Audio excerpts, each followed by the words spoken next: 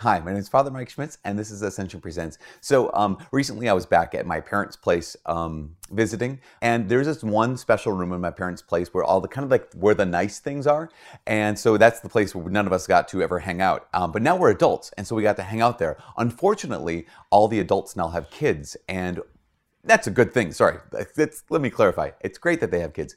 The bad thing is, one of the kids, in fact, the youngest kid, in fact, her name is Lucy. She's amazing. She's a little adorable kid. She got in there, and the nice things, here's what you know about nice things. The nicer a thing is, typically, the more fragile the thing is, right? And so, at one point, she crawled over to, walked over, she can walk, she's 2. She walked over to a little area, and all of a sudden, you heard this crack, this break, this thing, and this really nice kind of like teapot-ish looking things with cups that I had seen ever since I was a child and never touched, ever touched. The 2-year-old, oh, Lucy, why'd you do it? But she couldn't help herself, and she broke one of the cups. And one of those things, even her mom was like, generations, we've had 3 generations now of no one breaking any of these things. She's like, my child, why did my child have to do this thing? Of course, it's because the more precious the thing is typically, right, the more fragile a thing is. And that's almost that's a lot of times that's our experience. Not always, obviously. But here's the interesting thing. These precious things, these things that have value, in particular, this cup that's now broken, the cup is now worthless. And that's one of the things that just is so, like, it's such a tension, right? Is that the more valuable thing is, the more precious the thing is, oftentimes the more fragile it is. But when it's broken, it's then just worthless. Here's this cup that's precious and valuable, and then it's broken, and now it's worthless. You know, I get to present the theology of the body. There's a video we have about that to high schoolers and to college students on a regular basis. And one of the things that I found is that part of the message of the theology of the body is that your sexuality, your body has value. Like your body is precious. Like, and the gift of sexuality is a great gift that God has given to us. And that's a really, really powerful message. And I think it's something that we need to be reminded of again and again, that your body's not it's not just a tool.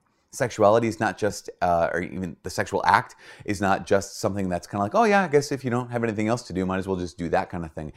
It's something precious, right? It has value. But here's one thing that sometimes happens. The more that I teach on the theology of the body, the more I teach on the value, the goodness, the dignity, and the preciousness of the body and of sex, more and more people I have come up to me afterwards, and they talk to me about how painful it is to hear.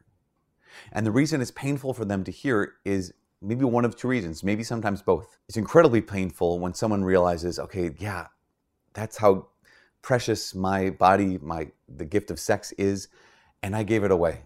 It's ruined. It's also really, really painful, and I want someone to hear this. Please hear this in the video.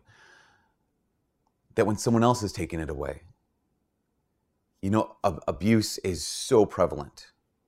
Obviously, we've already heard the stories in the church. Abuse is prevalent throughout the world. Abuse is prevalent in every aspect of our lives. And there's so many people who look at themselves and say that, okay, so I had this great dignity, this great, my precious body, the gift of sex, and someone else broke it. Someone took this precious thing that I was given by God, and they destroyed it. And now it's worthless. That's what someone thinks, right? Now it's worthless. Now I'm done. And what was valuable, what was precious, is now destroyed, and now it's worthless. In fact, there was a young woman who just emailed me, or she texted me. She's from our community, and her experience has been one of great abuse. She's experienced abuse in from many people. And she wrote to me, and she said that she was really struggling because she said, wait, if I'm supposed to be a temple of the Holy Spirit, like if my body's supposed to be a temple of the Holy Spirit, because she's heard theology of the body, but she's been abused, she's been used by many, many people.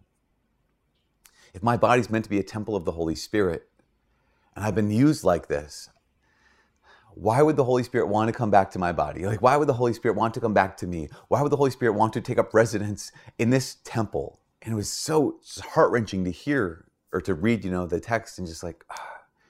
But then I was so proud of her. I was so glad that she used the phrase temple of the Holy Spirit.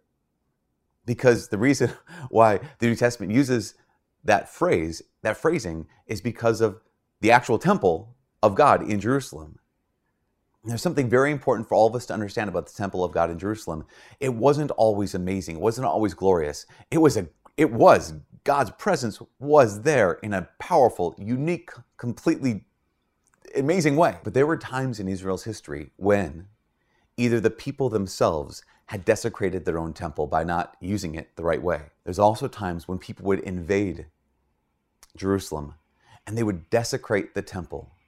It wasn't the fault of the people in so many ways.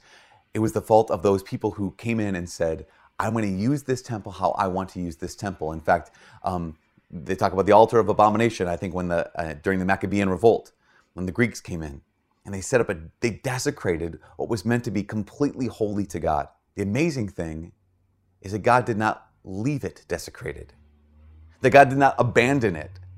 That God restored it. And this is the amazing thing. God had restored it.